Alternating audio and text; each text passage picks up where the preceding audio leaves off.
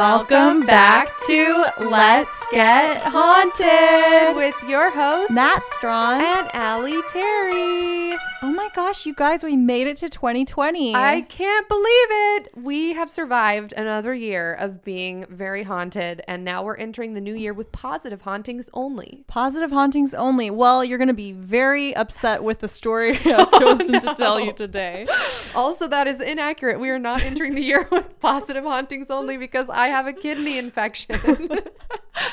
Yeah, I brought Alyssa some counterattack zinc pills from Whole Foods, which should I took two. Clear up that infection right away. Yes, I'm hoping. that plus the antibiotics I'm on. Yes. I have not had a kidney infection in 7 years, and it recurred. It just came back. I don't know. I have no explanation. The demons in my kidneys won't let me be. I don't want to scare you, but that's bad. Like, people die from kidney infections. I'm aware. If you've had one, that's like one too many. So the fact that you've already had one and you have another one again, you got to make some changes here, Alyssa. There's a lot of changes in general I need to be making. And what better time than the new year? The new decade. The new decade. And also now I'm on new antibiotics. Good for you. Because as I was telling you, Natalia, off air, I was prescribed the wrong antibiotics at first due to a snafu at the urgent care.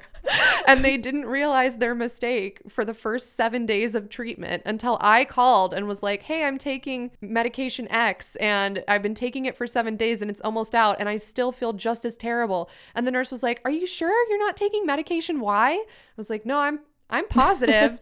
And then it got all cleared up, and now I'm on day 3 of the correct antibiotic. So if I die of sepsis, sue the urgent care off of Victoria Avenue in Ventura. I will not do that, but I will take your body and I will have a Viking burial for you. We will put your body on a pyre on a wooden ship that we spend 6 months making from redwood pines in the California coast. And then we'll put your body, which we have frozen for the 6 months, on the pyre. It's going to look so janky at that point. We will send it out to sea off the coast of Malibu while singing songs from Valhalla. And then you're just lighting the pyre on fire and my body's thawing out as it's floating away. Right. Yeah. That's okay. The way that I'm gonna put 2 coins on your eyes too. That's really sweet of you. That way people don't have to see. Can you sew my mouth shut as well so that it's not like gaping open as I'm floating away? Yeah, I'll do that for you. Thank you. You've heard it here, guys. This is Alyssa's dying request. When Natalia first came in, she said that I looked like a cancer patient, but that she didn't want to say anything at first in case I had cancer. You didn't look like a cancer patient. You look like you have cancer. Oh, okay. So I have cancer. I just don't know it yet. It's possible. I don't know. At this point, nothing would surprise me. Yeah, but who knows? Maybe those original antibiotics were actually healing you of something you didn't even know you had. Everything happens for a reason. I agree. If I get sepsis, it's because I deserve it. Now, correct me if I'm wrong, which I'm probably wrong, but sepsis is when your blood is like infected, right? Yeah, it's blood poisoning. Yeah, it's blood poisoning. So you get that from taking the wrong medication? Well, you get it from having a bacterial infection that goes untreated for too long. Oh. Yeah. Okay. Yeah. So, if I die, that's why. And it's all the fault of whoever. I don't think you're going to die. I don't think so either. I think you're just too goddamn resilient. I'm very resilient. literally keeps trying to strike you down anyway, and you just keep coming out, and you're like, I'm on so 6 glad you're putting months that out. Of taking the wrong medication, but I just figured it out, guys. Welcome back to my podcast. Yeah, I know. Thank you for pointing that out. The other day I was telling somebody, I was like, I think that the universe really doesn't want me to succeed, but I keep doing it despite the odds. Right. And you know what that is? That is called not Nick Cage, but when you're Liam Neeson. When the odds are against you. And you find the bad guy. You shoot 40 guys in the span of 3 hours and rescue your daughter from sex trafficking. You have no senses except for your hearing. Your hands are tied behind your back. You're in a location you don't know where you are. You're blindfolded, yet you hear gunshots and count the seconds between the gunshots to make a geographical map in your fucking mind. Yes. Echolocation. Was that echolocation he was using? I don't know. Yeah. It sounds like it. I wish I had the talent. You know what? I shouldn't say I wish. I've never been in that situation. Perhaps I could echolocate my way through a dungeon to find my kidnapped daughter. You won't know if you don't try. Let me have a daughter first. Then I'm going to pay someone to kidnap her. And then I'm going to try to echolocate her. Yeah, because maybe that's what it is it's like this part of your brain that you can't access until you're in extreme stress. You know how they say like mothers have this like where they can suddenly lift semi trucks off of their baby. Yeah. The baby might not survive that one, but the important thing is that mom went into Hulk mode. Yes, and exactly. That's my 2020 New Year's resolution, to access that part of my brain and go into Hulk mode. What is your 2020 resolution? You know what? I've been working on it a little bit before 2020, but I have been meditating every day for 30 minutes. That's awesome. Yes. And then I, before Christmas, quit drinking, but I had 2 drinks on New Year's. You got to have something on New Year's. You know what, you guys? I'm so sick of feeling hungover the next day. And it's awful. And feeling, it's not just a hangover. It's like the weirds, we call it, where it's like you're depressed and you're anxious and you're just like, what am I doing with my life? Like, why is everything the way it is? Like, I'm just a piece of crap for like drinking when I have nothing to celebrate. And I just don't want to feel that way anymore. So I just got to make changes.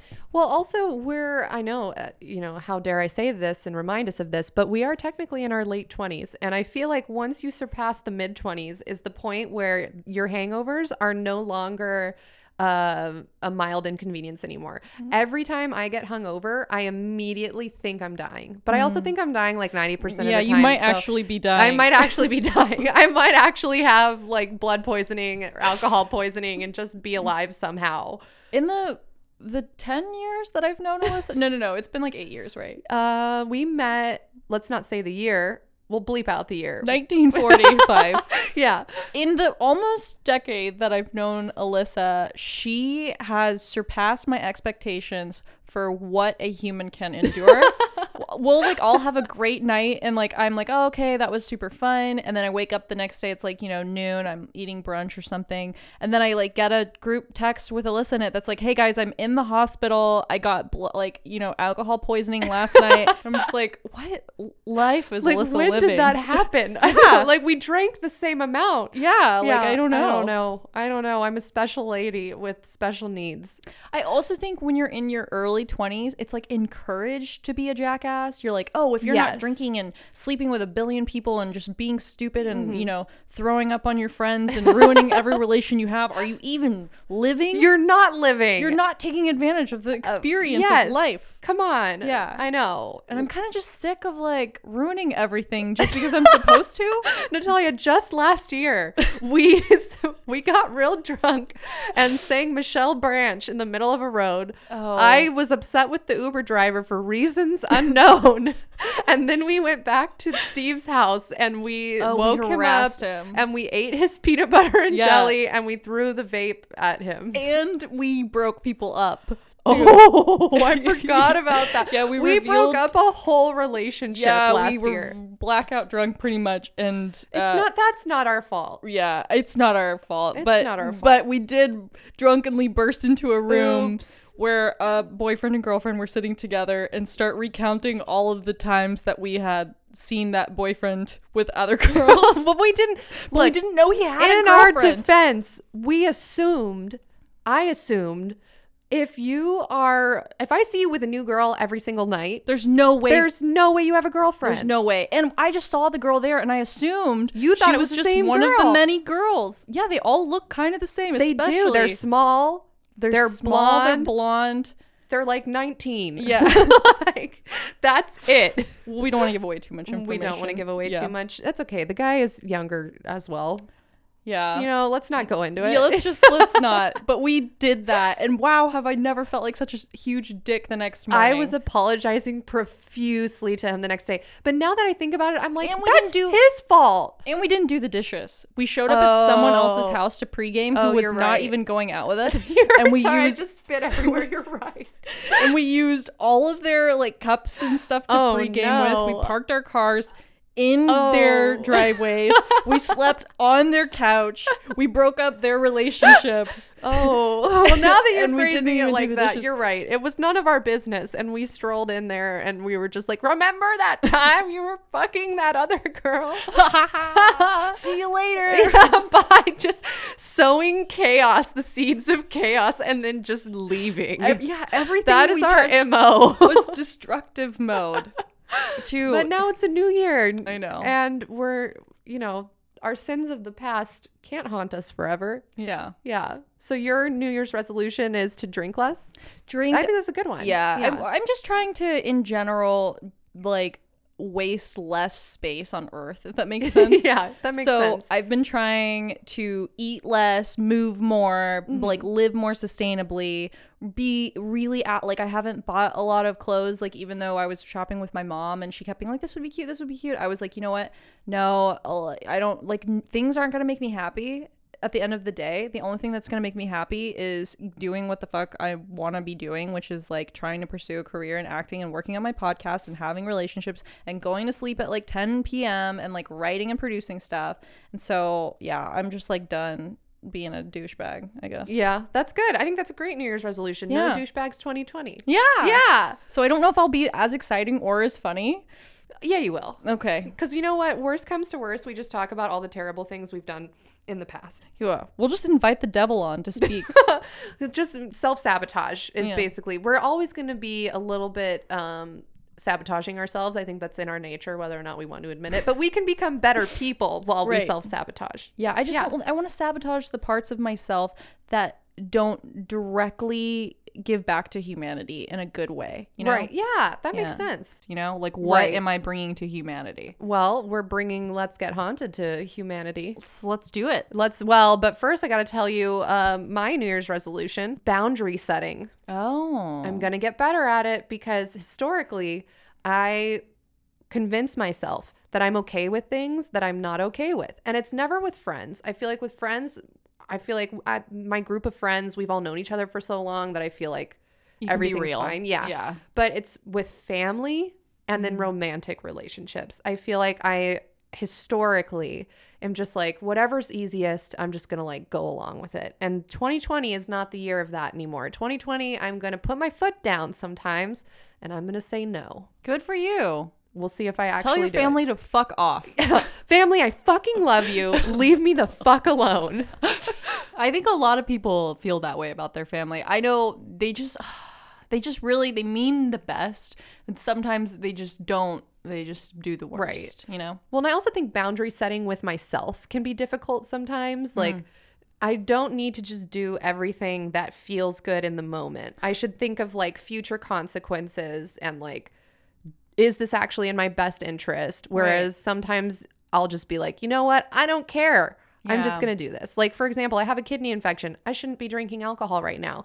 Like 2019 Allie would Yeah. have said, oh, who cares? I'm going to have a beer. 2020 Allie says, nuh-uh, I'm drinking water and taking my antibiotics and these pills you got me, these immune support pills. Yes, good. Yeah. So you're being a little less of a douchebag too. Yeah, I think that's what it comes down to. And you know what? Sometimes the worst kind of douchebag you can be is a douchebag to yourself. I agree. And I'm trying to not be a douche to myself this year. I'm going to take care of myself. Good. Yeah. Yeah, you have to be able to take care of yourself if you're going to take care of others, you know? It's like that when you're on the plane and Yeah, you you gotta put can't yours- just like put your little air thing on the kid first, because then what's the kid going to do? Yeah.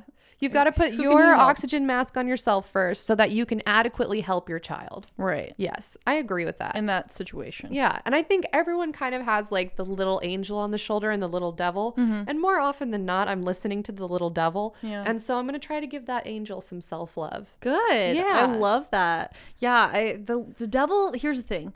The devil is temptation, right? And in like in the Yes. moment, it seems like it, I just watched Pinocchio because I have Disney Plus for the trial, so I could watch all of The Mandalorian and then delete it. But anyways, I watched Pinocchio and it was like really about the consciousness. Yeah. And he was talking about how temptation is like in the moment it feels right, but it doesn't serve you in the long run. Temptation Island and Pinocchio, yes. Exactly. And they were literally just like breaking everything and smoking a bunch of cigars and wrestling drinking and going crazy and just like throwing bricks through windows. They literally turned into jackasses. They did. And that's the point I'm at, where I'm just the jackass with the kidney infection because I wasn't taking care of myself. So that's what I got to do. I got to be firm with myself about like bedtime because that's a problem I have. I need to be firm with myself about drinking water. You know what? I'm going to take a sip of water right now. Look at you go. Everybody. I'm so inspired by this. Look, can you guys hear this ASMR? Okay. That was so pleasurable to them. Would people pay money to listen to that? Yeah, they want to hear you bang the side of your water bottle against their ear. That's their trigger. Like, have you ever been smacked in the head with a water bottle? Yes, that's what they want.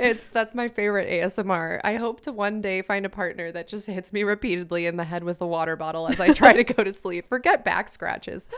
I just want a water bottle to the ear. Okay, I took a big sip. Good. And also, I wanted to tell you that on New Year's Eve, so I went over to James and Lauren's house, and I couldn't drink because kidney infection. So I did not drink. I played all the drinking games with a glass of water, and then I ordered fried chicken for the party because I was sober and I was hungry.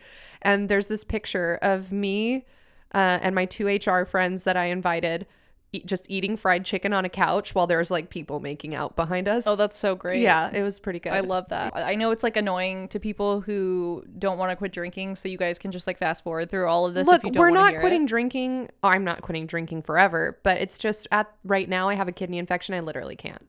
I'm quitting until I book my first acting job. There you go. That's what I decided. Will you still have like a little glass of wine on special occasions, do you think? No. No? I had champagne on New Year's, and then I had a martini on New Year's. Someone made it for me and like handed Martinis it to are me. so classy. Yeah, I couldn't even finish it all though. They're strong. I only finished half of it. It was a lemon drop martini, and then I had like the flute of champagne, and I literally, Alyssa, I kid you not, I fell asleep at 12:45. I believe it. We're in our late 20s. I fell asleep, and it's because I just I wasn't listening to that devil on my shoulder. Yes, that's right. No devil 2020. Well, also too, I was like at a house party, and then when you're not listening to the devil on your shoulder, you're just looking around and you're like, okay, I'm not that interested in what anyone's talking about. I'm not like, there's nothing that interesting going on right now. I'm not gonna like drink. I'm not gonna smoke.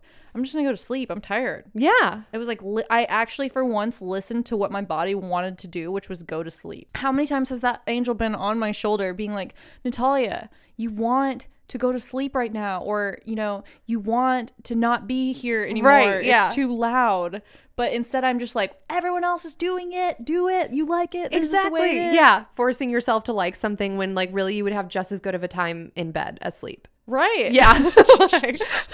You'd have a better time in my dreams. Yeah. I drove back from Lauren and James's party on New Year's Eve. I drove all the way back to Ventura, and I was like looking around for checkpoints because I was like, fucking do it. Pull me over. I'm so well hydrated tonight. I'm so awake. Yeah. Like I am not driving sleepy. I have had nothing in my system. I was like, all I have are these antibiotics that it turns out were the wrong ones, but I didn't know that yet.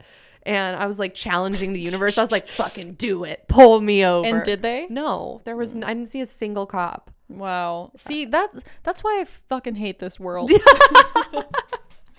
I mean, no, really, like all things considered, it's very convenient to not have to go through a DUI checkpoint. Yeah, no, it's good. But at the same time, I was like, do it. Yeah. Let me show you how hydrated I am. I was just really proud that I had so much water. Good. Like, I don't drink and drive. Neither of us drink and drive, but I've really lived. Let me just say that. I've really, really, really lived. Okay, so I'm going to preface this. It's if not you hear cool me in the background, I'm drinking water. Okay. Yeah, it's not cool to drink and drive, kids, but also Grandma Natalia grew up in a time before Uber. The time before Uber was the scariest time I can ever remember. Like there were times where you'd just be somewhere and you'd have no way to get home unless you walked. No. Yeah, exactly. Which we did a few times yes, in we college. did. Absolutely. Yeah. Yeah, which happened. At this point, I feel like I've lived. I've done all the drugs. I've drank all the drink. I've done every festival. If there's a fucking shitty type of music, I've probably danced to it. Right. And like now I'm just like, okay, now I want to just try this wholesome lifestyle and see what it's all about. Yeah, why not? We were talking about that before we went on the air too, where it's like, you know what? At this point, it's more of a shocker to my body to do something wholesome. I know. Yeah. Like, Right? What? We're making a pot roast at 7 p.m.?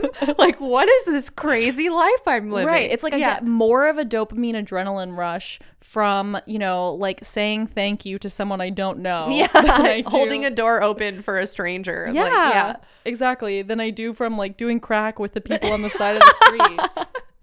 You know what I was remembering the other day? I was just thinking about like the absolute worst things, like me at my peak, like worst person ever.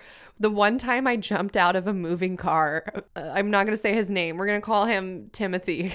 Timothy was driving me and I was dating Timothy and we'll call the other guy Kyle at the same time. But they both knew about it. It was like a casual thing. And then Timothy was trying to make me choose between both of them. So rather gave you than an choose, ultimatum? I jumped out of the moving car. Did you get hurt? No, and I was drunk and I just ran. You- And then I hitchhiked back to campus. The time before Uber. The time before Uber. That And was the the guy time. that picked me up was like, you know that I could be a murderer. And I just remember being in the back seat like, I don't care. Take me back to campus. Yeah. Yeah. Yeah, And it he really did. is like that. He took me back to campus. We had people vote on the 2019 recap of season 1 of Let's Get Haunted. And I would like to read off the top 5 episodes as voted on by our listeners. Top 5 Allie episodes were number 1. What do you think? Dyatlov Pass. Of course. Although Of course. I've always said that. I've always spoken so highly of that episode, and I will support that episode until the day that I die. Thank you, Natalia. The number 2 highest ranked was Haunted Ohio University. That was this is like the order that I voted for them in, too. Oh, really? Yeah. I And- said Dyatlov and then Ohio University. What did you put for number 3 on your survey? let Do you me remember? Let me think. Hold on. Setagaya? Setagaya was number 5. What else is there? 3 is The Watcher. Oh, The Watcher. Yeah. I put The Watcher, and then I put Setagaya, and then I put... I can't remember what the last one was. Well, number 4 was Lost Lighthouse Keepers. I actually, if I had filled out this survey, I would have listed Jameson Family higher than Lost Lighthouse Keepers. But I do love Lost Lighthouse Keepers because I love mermaids. Those are the 5 that I voted for, but not in that order. Okay. Yeah. And then do you want to guess what your top 5 were? They were stupid. Everyone got it wrong.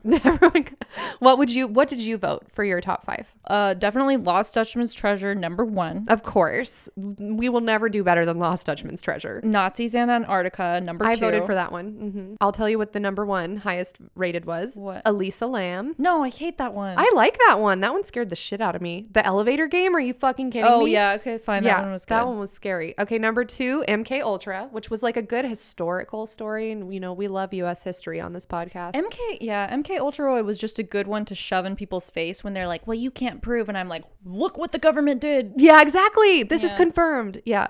Number 3 was The Exorcism of Annalise. Oh, yeah. 4 was Staircase in the Woods. I don't believe I'm surprised that. with that. That was a stupid ass episode. Yeah, there was such a big echo in the bathroom. Like, Yeah, we couldn't literally- even hear anything. It was on a bathroom floor. Which is, why did we do that in retrospect? Why didn't we just go in your closet or something? Like, why did we choose the bathroom? I didn't have a closet. That was the only closed space I had. Oh, you're right. Okay. Yeah. And then number 5 was the Mothman. I agree. Oh, I love Mothman the is definitely top 5. Mothman was great. I was listening to Mothman. I was like MIA most of December, but I listened to the Mothman episode when I was driving and I was laughing so hard. I feel like that was one of the funniest episodes we've done. Yeah, my parents listened to it and we were in the car also driving and they were laughing so hard at like that's the way that I wrote that story, and then you kept being like, what is happening? They thought it was really funny. Or the part where there was one part, I don't remember if it was you or me, that we were just like, so the Mothman is essentially just like a homeless man jerking off, like flying Right. through the night or whatever. Like, Oh yeah, there I were was so laughing many. so hard. It's literally Mothman was so funny. And then I feel like, this episode will definitely be used against us because Also, we used my dad as like an interview reference, and like what else sounds more like I live in my, parents' basement than yeah, but I it was a interviewed real my dad story. for a podcast about I the loved Mothman. it. I support it. I loved it. So those were the top 5 Allie and top 5 Nat for 2019 for season 1, baby. Great. Good for us. Staircase in the Woods, guys. I don't believe that. If you voted for Staircase in the Woods, tell us why. And it's not because I didn't like that story. It's because the echo was so severe. Yeah. I want to know why. But I guess Dyatlov Pass also had a severe echo because Elisa Lam was our first one at the Sugar Pine studio. Oh, right. Yeah. R.I.P. Yeah, R.I.P. Sugar Pine. That was the best we ever sounded on this podcast because we Yeah. had actual like permanent setup. Right. Yeah. Alyssa, Yes, Natalia. what is your biggest fear? Dying. Okay, perfect segue. Was that the correct answer you were looking Yeah, for? actually, perfect segue into my story today. All right. So, do you feel like this fear of death, is a quality that defines and shapes the way that you live? Yeah, I would say more often than not, yes. Right. You're gonna live more cautiously. You're gonna be like, oh, that exit, I'm going, a little too fast to make that exit. It's fine. I'll take the next exit and then do a U-turn and get back on the freeway and then get back on that route and then get off on the exit I was supposed to be on just because it's safer. Right. Sometimes. Other times I'm like, I may or may not die tomorrow of this kidney infection. So I should then go bungee jumping, like something stupid like that. But more often than not, it's erring on the side of caution. But sometimes it goes the opposite direction of YOLO. Oh, okay. So the spirit of adventure also runs through your blood, some could say. Sometimes. Cool. Is this a treasure story? It is not Oh, damn a it. treasure story. This is, or wait for it, the story of the ghosts on Mount Everest and or aliens. What? Yeah. Were you aware that No. Mount Everest is haunted as fuck? Well, actually, now that you say that, it makes sense because I know that a lot of people have died on Mount Everest. Yes. So it does make sense that it would be haunted. So But I never thought about it before. usually I start off a story without telling you exactly what the story is and then kind of build up to it. In order for this story to just run smoothly, I'm just going to lay out some things that you just have to believe, and these are just the facts, okay? Okay, I'm ready. Mount Everest is a living mountain god. It's also calls to you, perhaps, to climb it because perhaps it wants your soul. Okay. Okay. And also, there might be Bigfoot Yetis there. Oh, I believe that. Right. Yeah. There also might be aliens at the top. No one knows for sure. I've never been there, so I'm sure. Yes. Yeah. Okay. If I haven't seen it, then I just assume aliens are there. Until I can confirm that aliens are not there with my own 2 eyes, I assume aliens are there. Today, I'm going to tell you the story of Mount Everest and prove to you that this is a haunted mountain. Okay. But first, I need you to understand the history of the mountain, okay? I'm ready. So Mount Everest is, guess what? A mountain. It is more am I right? specifically, yes, that's right. The tallest mountain in the world. Oh, yes. I And should it- have said that. Beckons climbers from all over the globe to summit its 29,029 foot peak.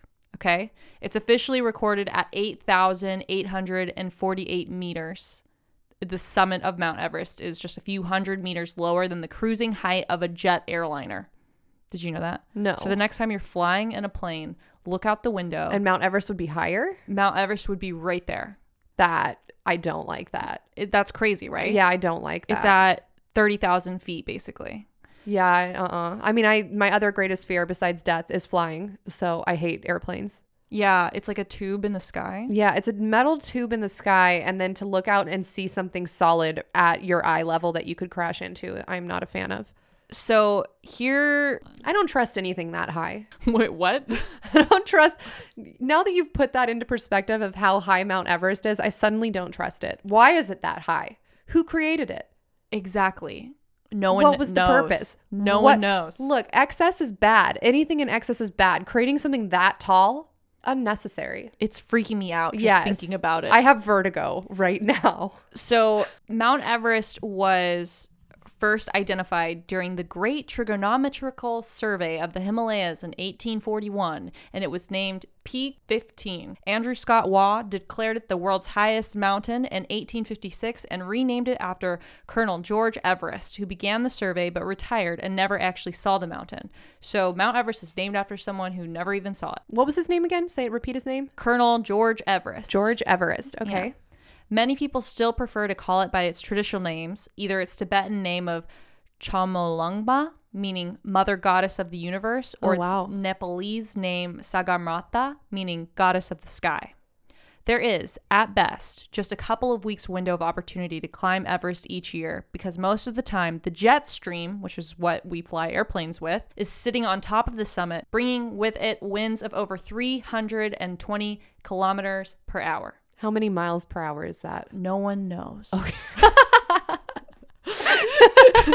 Twice a year in May and November, it moves north and the things calm down. But with negative 30 C temperatures in winter compared to negative 20 C in late spring, most climbs are done within just a couple of weeks in May. Okay. Everest itself has been summited over 8,000 times by 4,833 different people. And of those almost 5,000 people, 288 people have died trying to get up to the top of Mount Everest. 288 throughout history? 288. Yes. And that's just what they have on record. Right. Yeah. So who knows? Maybe some joker tried to climb it. Yeah. Or before records were kept, I'm sure more people tried to climb and there just was no record kept of it. So here's the thing about Mount Everest. The air at the summit, it contains just 1/3 of the oxygen in the air at sea level. So it takes you 3 breaths towards the summit to get the same amount of oxygen you would get if you were on the ground. Okay. So that's probably why people have the supplemental oxygen, right? Yes. Okay. So very, very few people try to climb it without using supplementary oxygen. In fact, 97.5% of all summits have been achieved with it. Climbers usually begin to use bottled oxygen just below the death zone at 8,000 meters, but given the weight of the canisters, there's a limit to the amount they can use, so it only gives enough to make it feel like it's at 7,000 meters. As a result, many suffer from high altitude cerebral edema, or HACE, I'm going to call it HACE, leading to slurred speech, confusion, reduced coordination, hallucinations, and poor decision making. None of which are good in the death zone. This just sounds like me in 2019. Just poor decisions, disoriented. Hallucinations, reduced coordination, slurred speech. Wow. Maybe I've just had this Haas the whole time. Right? And I'm 100% sure that you're not supposed to say Haas, but that's what I'm doing. Because Haas like the avocado. Yeah. We're so Californian. The reason it's called the death zone is because of that. Once you get up into that space, nothing can live there. Like there's no human that can survive there. You have to get out of that space after a few, you can't be up there too long. So people who try to summit Mount Everest, there's a time crunch, right? You're trying to beat the weather. You're trying to conserve your oxygen. You're trying to conserve heat. And you have to do tons of planning ahead for this, okay? So there are 2 ways that you can die on Mount Everest. Can you guess the 2 ways? Okay. 1, run out of oxygen. 2, freeze to death. 3, fall off the mountain. Those are 3, but those are accurate. So I guess maybe there's... Oh, wait, no. They fall in 2 categories. Okay. So there's what we call traumatic death, which occur due to avalanches, snowstorms, a fall, or non-traumatic death, which occur due to exhaustion. So that would be running out of oxygen. Freezing to death. Exactly. So though you may think that traumatic injuries happen more often on Everest, that's actually not the case. More people die by these non-traumatic deaths. They're the most common. So some climbers become exhausted and then they sit down, which is their fatal mistake because once you sit down, the blood stops running around. You're also probably suffering from this HACE where you don't really know what's going on and you're starting to, it's basically like you're really drunk. Okay. Because you have less oxygen going to your brain. Others develop conditions related to the high altitude, so altitude sickness. And then these climbers, if they don't stop because they're tired, then they fall behind and your group leaves you behind and you risk getting to the top of the mountain too late and then the sun possibly going down or the weather getting worse. It's just like so many things can go wrong that you literally don't take any chances, you know? Right. A lot of these climbers too, they will start climbing up to the top and then they don't want to sit because they know if I sit down or if I stop, there's a chance of me dying, or I might not be able to make it to the summit today. And, you know, I have to get back on a plane in 3 days or whatever it is.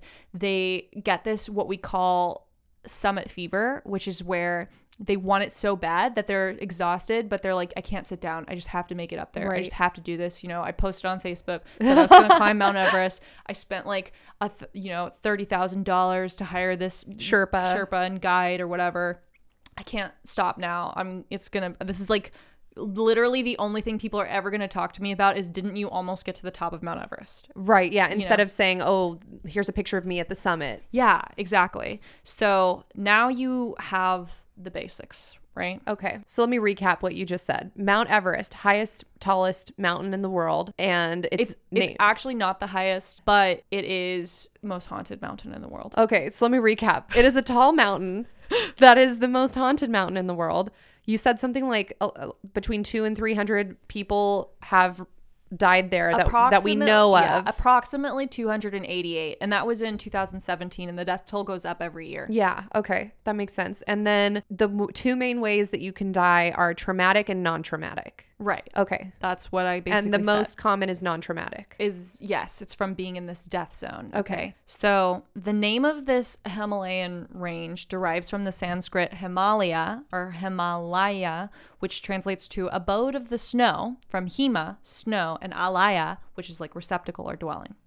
The Himalayan range is one of the youngest mountain ranges on the planet, and it's still active. It consists mostly of uplifted sedimentary and metamorphic rock, and according to the modern theory of plate tectonics, its formation is a result of continental collision along the convergent boundary between the Indo-Austrian plate and the Eurasian plate.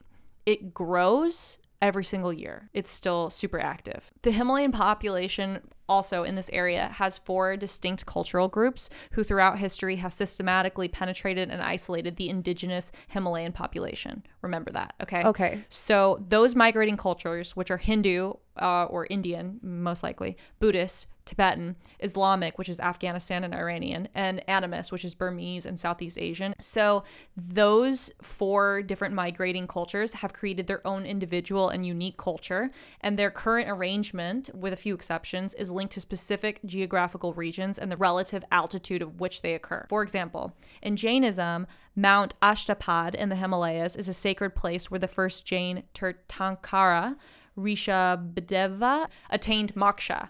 It's believed that after he attained this moksha or nirvana, his son, Emperor Bharatava, had constructed three stupas and 24 shrines with their idols studded with precious stones over there, and then named it. So basically that story is that this culture believed that the first person of their religion attained nirvana and then set up the shrines that are still there today. Does that make sense? Yes, I get it. So you can go to these shrines and you're like, how did these shrines get here? And then you're like, oh right, this dude got achieved nirvana. He got nirvana'd. He got nirvana. That's my 2020 New Year's resolution. Get nirvana. Get nirvana'd. And then for the Hindus, the Himalayas are personified as the father goddess of Parvati.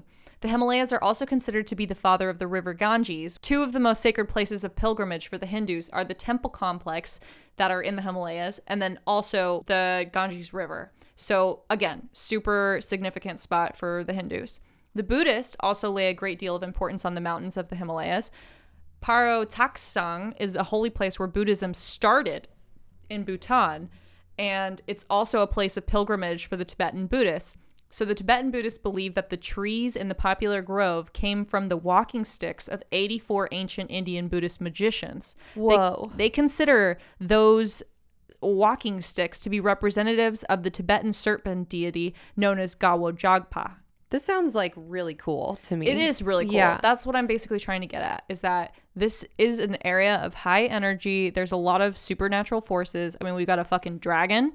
And also, when have you ever heard of a Buddhist having a dragon? That's tight as fuck. Today. Yeah. I thought they were like chill, like just don't care about dragons kind of people. Yeah. And apparently I was really wrong. Well, damn, we're learning something new.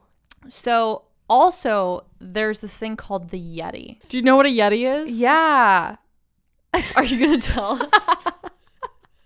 Okay, a Yeti, this is my layman's understanding of what a Yeti is.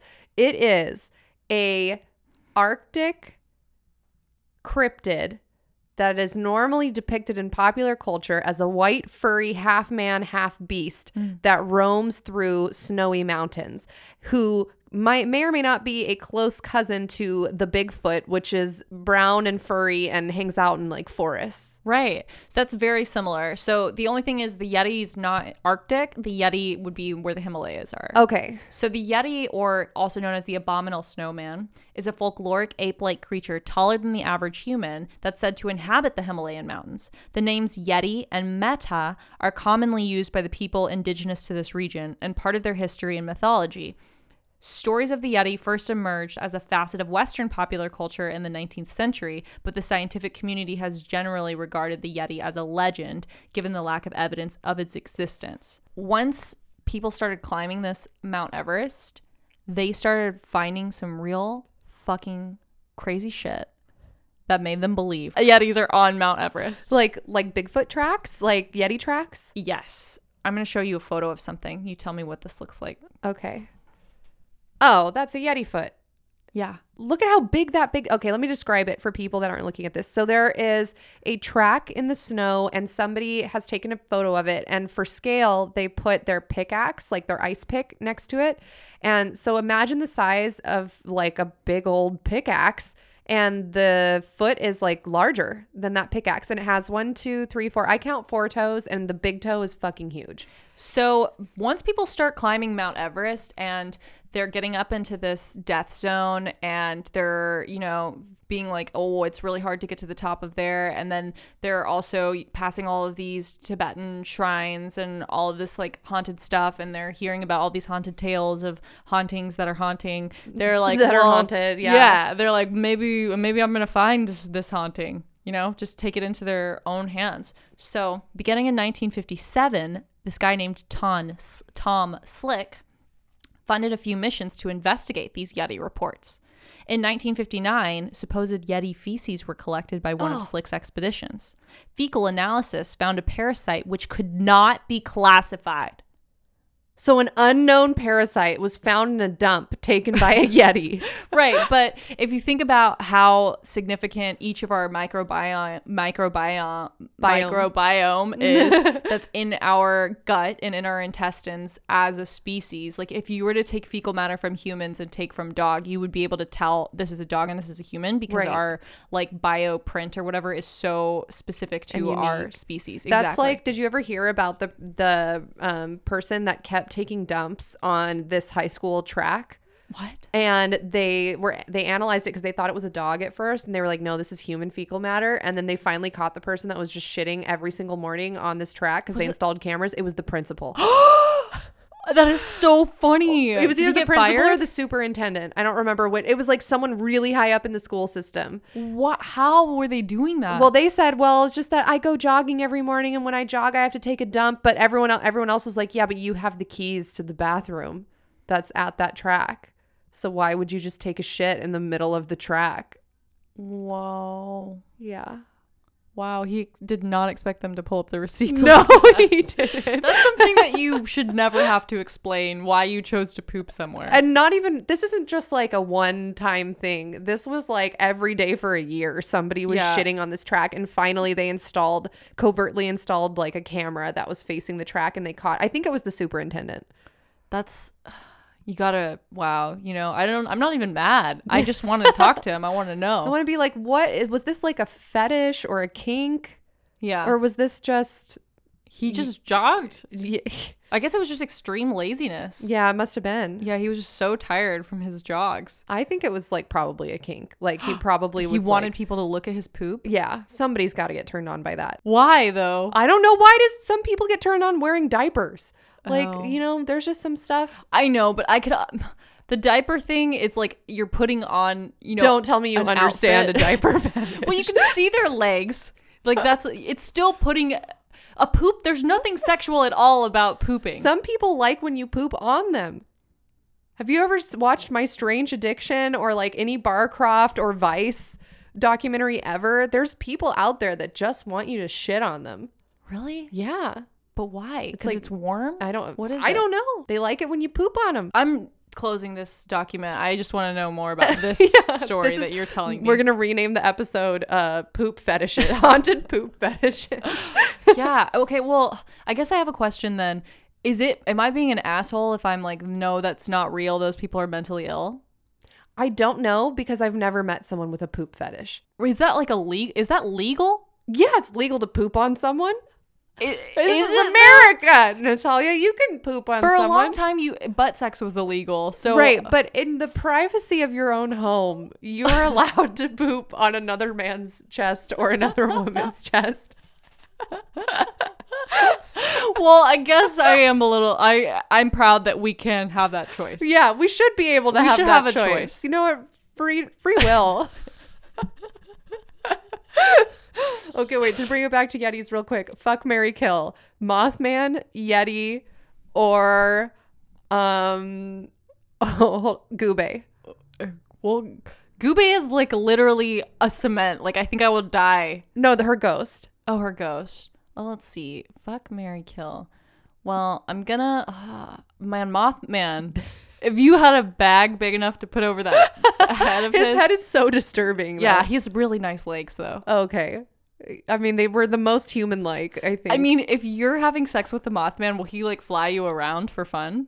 yes, I'm going to say yes. So I'm gonna say marry the Mothman then, because Okay. I would like to just fly around. And with you his can bag. teleport and stuff. Yeah, and he would be like, "Hey, some fucked up shit's about to. There's about to be a big ass tornado. You want to go look at Yeah, it?" let's go show up in someone's TV. So then I guess I have to either fuck the Yeti or kill Goobay. Goobay. Fuck. It's the ghost of Goobay and the Yeti. Which one do you want to fuck and which one do you want to kill? I'm gonna fuck the Yeti. You're going to fuck the Yeti? Well, I mean, he's got a cave, maybe.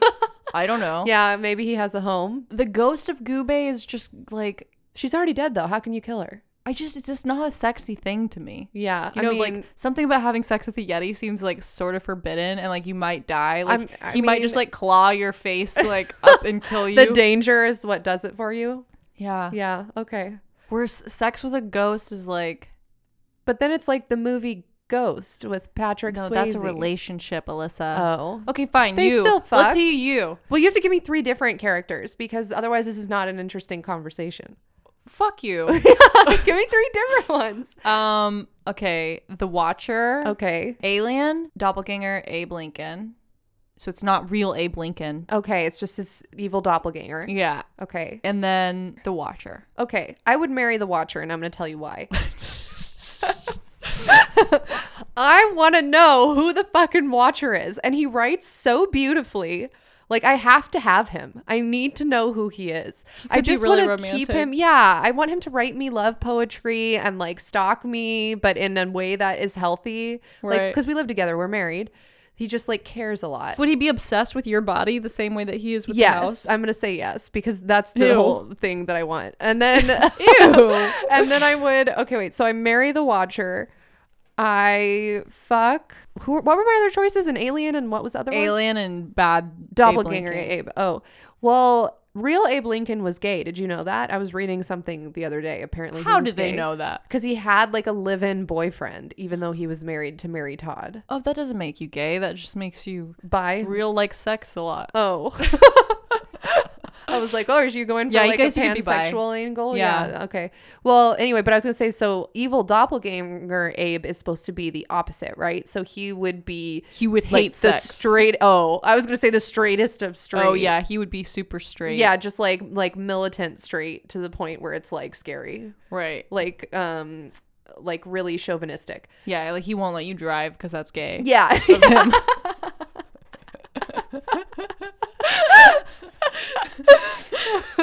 So I'd probably kill him and then I would fuck the alien because I can't kill the alien. That if I get the opportunity to see an you alien have- and what I do is kill it, I'm the worst person on earth. Yeah, and that marriage, you don't know how to make that work. No, we don't even speak the same language. The alien would probably think you were so fucking stupid. Like he'd be like, my wife is literally like, I can't even have a conversation with her because she only has 5 senses. Yeah. She can't even open up the portal of her 15th butthole. To stimulate my third eye. Yeah. Her 15th butthole. Oh, God. Okay. All right. So basically, Tom Slick, he finds this feces that has this parasite that can't be classified. So then the U.S. government actually thought the Yeti existed. So That makes me automatically believe it. So they made 3 rules for any American expeditions that were searching for it. 1, they obtain a Nepalese permit, and then don't harm the Yeti except in self-defense. Okay. Which I kind of feel like it's immediately going to be self-defense. Yeah. Someone's just If you automatically try to going to shoot capture, them. yeah, if you try to capture something, it's going to fight back, right? Of course. And then also number 3, let the Nepalese government approve any news reporting on the animal's discovery.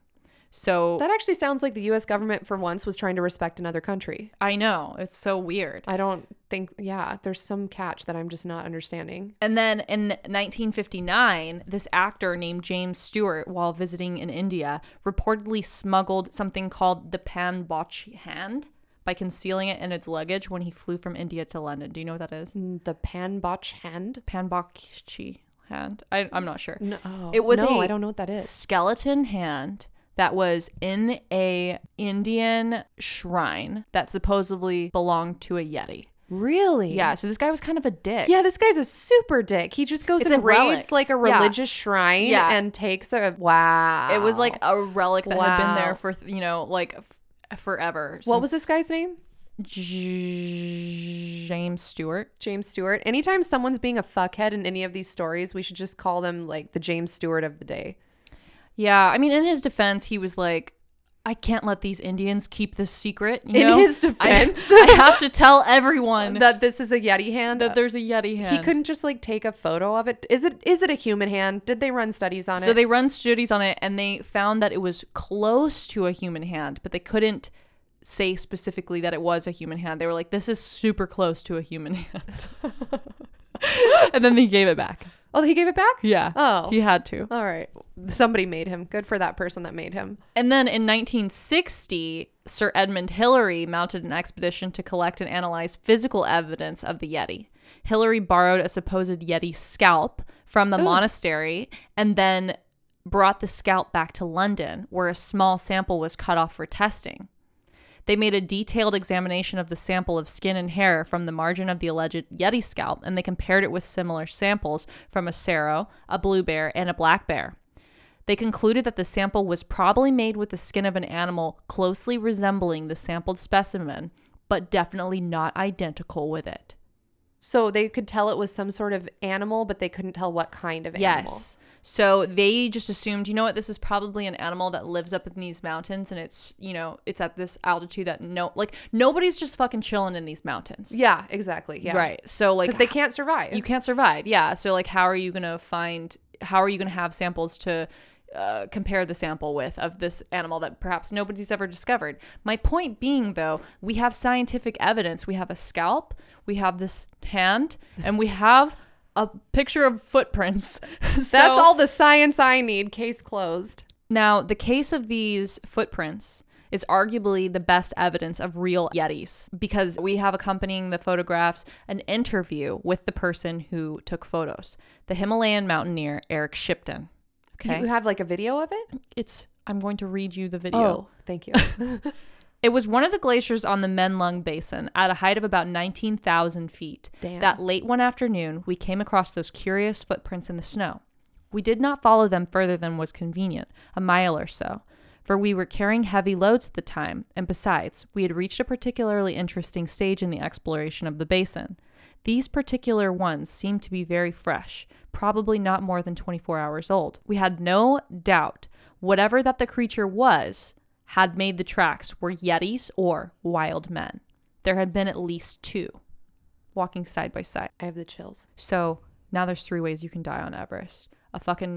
Some crazy weather thing like an avalanche or falls on you, or you get exhausted, or a Yeti might just come and take you. I think if you're going to go out any of those ways, the Yeti one would be the best for like the advancement of mankind, because your fellow climbers could watch you get taken out by the Yeti, and then now you have another first hand account of a Yeti sighting. So the most probably haunted thing about Mount Everest is there's tons of dead bodies just laying across it everywhere on the path. Yes, that's what I've heard. Yeah. So it has become, the climbers are wearing really bright clothes so that it's easier to see them in the snow. So when you get to the death zone, you get exhausted, you sit down to catch your breath, and then you die, you freeze to death. You can't get back up. You can't get back up, whatever.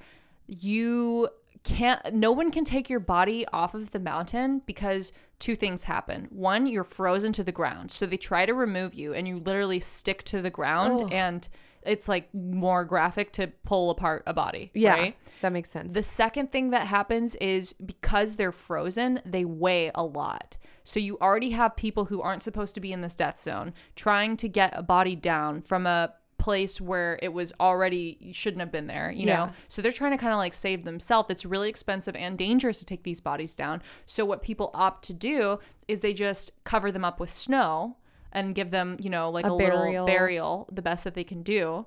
But then the weather there is so crazy that snow just blows off these bodies anyways. So they call it the Rainbow Valley because when you look across the dead zone, you just see all of these, there's 288 dead bodies laying around. Yeah, so like everyone's different colored snowsuits. Yeah. Just reflecting. And some of these have become trail markers for people because they're on the trail. You know, this person, because when you're exhausted and you know you have possibly a chance of dying, you're not going to wander far off the trail to rest. You're going to sit on the trail and sit down, and you're going to be like, you know what, I'm not going to move from here. That way, you know, people can find behind me, or I can get back up and follow the trail again. Right. Well, what happens is the people do find you frozen exactly where you sat, and then they have to step over your dead body. So the most famous of these stories is Green Boots. Have you heard of Green Boots? I have heard of Green Boots. Can you tell me what you know of Green Boots? Okay, this is what I know of Green Boots.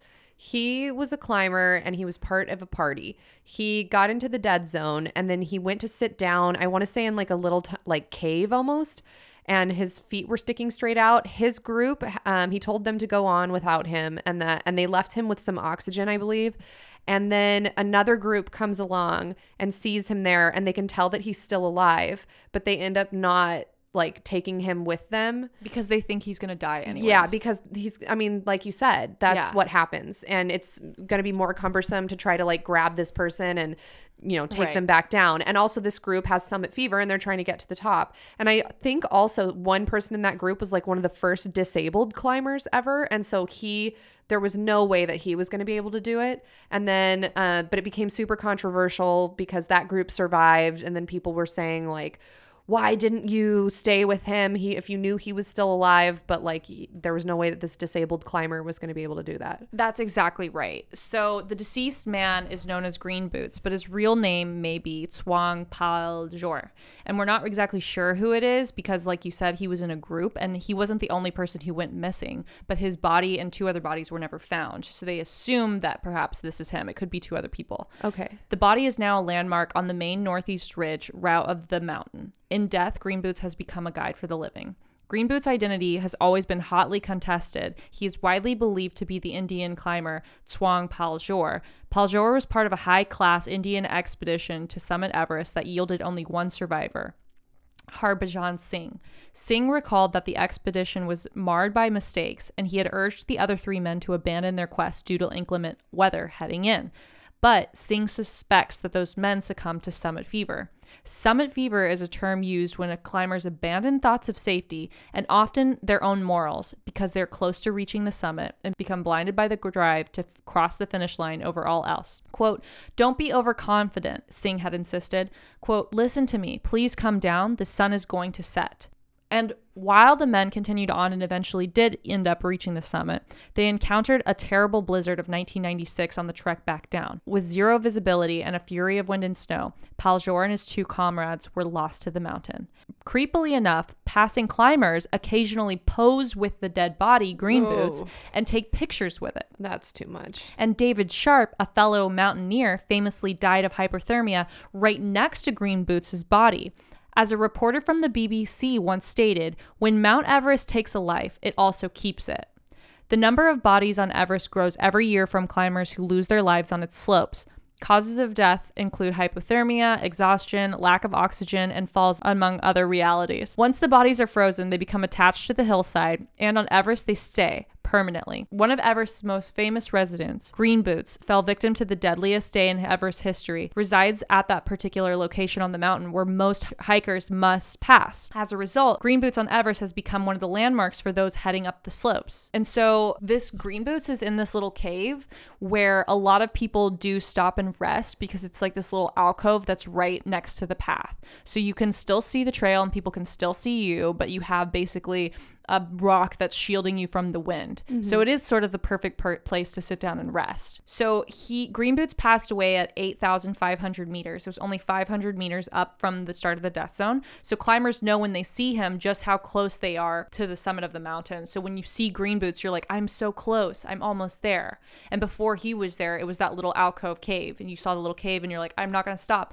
I'm almost there. So it was 20 years and 5 days after the death of Green Boots that David Sharp passed away in the same cave. That was who you were talking about earlier.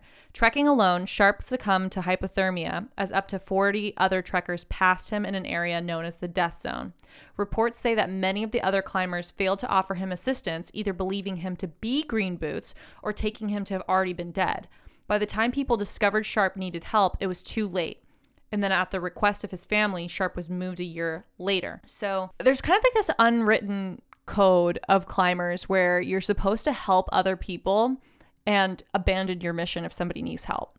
That makes sense. Yeah, but value human life above all else, above the glory of a photo at the top of a mountain. Exactly. And on Everest, that doesn't happen for a multitude of reasons. Like we were talking about, people are worried for their own safety, or they want to, get to the summit, or they paid a bunch of money to get there. So that basic karma kind of goes to the wayside. And a lot of these super religious people who revere this mountain as like the super sacred place, they have shrines all over it. Even at the top of Mount Everest, there's a Tibetan shrine, right? So they all believe if you are listening to the devil on your shoulder, right? If you're not helping other people, then you're basically cursed. So some of those people think that this mountain is cursed, and then that's why so many people die, because they're just, chasing after basically like fool's gold, trying to get to the top.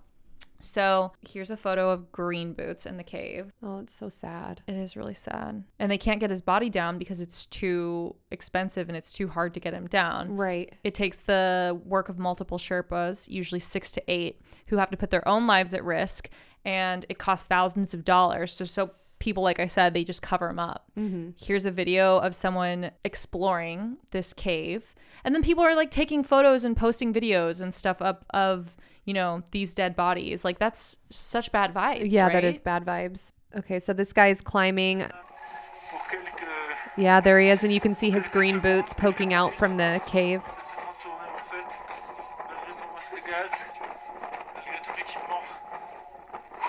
Wow.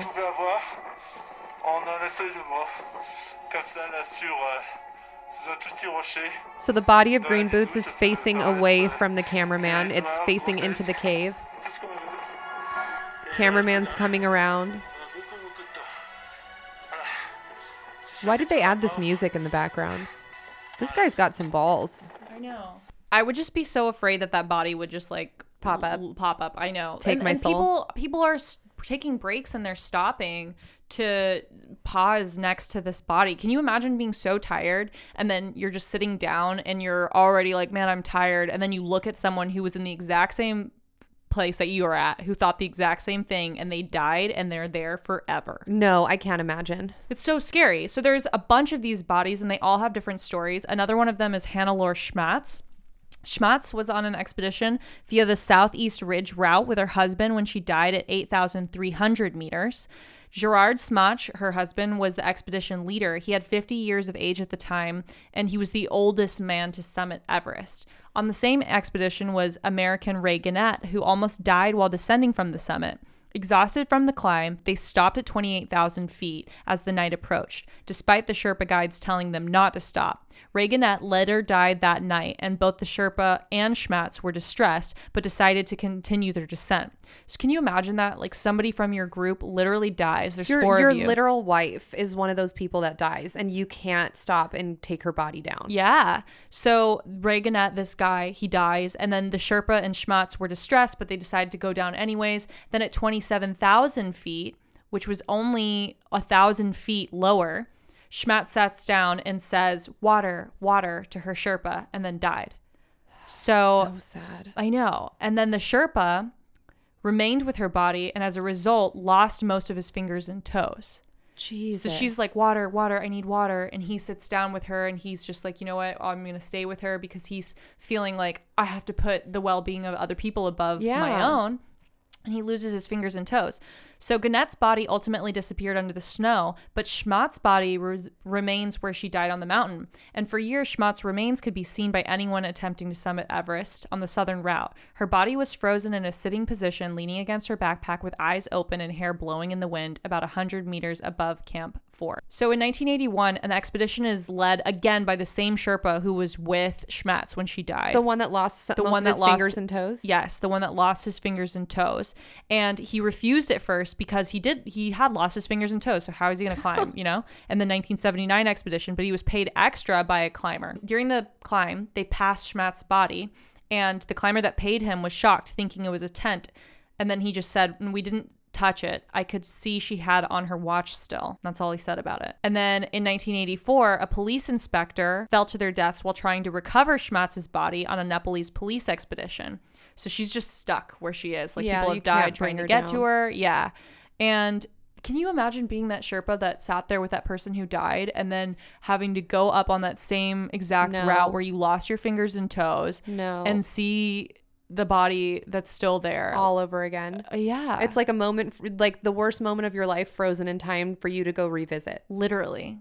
I mean, this happened in the 1970s, and we're talking about 15 years later. People are giving accounts of this. Lane Gamelgard, the first Scandinavian woman to reach the peak of Everest, quotes in her Norwegian Mountaineer and Expedition book that they saw Schmatz's body, and this is what she said about it.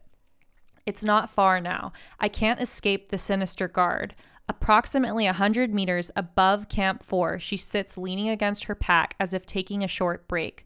A woman with her eyes wide open and her hair waving in each gust of wind. It's the corpse of Hannelore Schmatz, the wife of a leader of a 1979 German expedition. She summited but died descending. Yet it feels as if she follows me with her eyes as I pass by. Her presence reminds me that we are here on the conditions of the mountain." The wind eventually blew Schmatz's remain over the edge and down a ravine, and you can see her body there. Oh, wow. Is she wearing goggles? She's wearing goggles, and she's got like a beanie on. Yeah. That's so crazy. It's yeah, creepy. she's just like leaning against her pack. It looks like she's just resting. I know. It's so creepy. I also wonder, with all these dead bodies, is this going to be like 5,000 years from now, people find, you know how we find people in bogs? Yeah, the bog bodies. Yeah, I think this is going to be the same thing. Same thing, yeah. Or like an alien comes down and is like, is this where there was human sacrifice to please this mountain god? Like, why are there so many dead bodies here? Basically, yeah. It's kind of like that. So here's another dead body. That's George Mallory. Isn't that creepy? Oh, he's face down. He's face down. That is so creepy. And this photo's from 1999. So I'm going to tell you the story of George Mallory. So that body was George Mallory, who was the first person with a Sherpa, I should say, to get to the summit of Mount Everest. But we don't even know if he got to the summit or not because he died on the way down. So people think that he got to the summit, but we're not sure. And the craziest thing about it is they couldn't find his body for half a century. And then someone randomly found his body. And when they found his body, they were looking for a camera because supposedly they would, take a photo of themselves at the summit so then they could see if they actually summited or not.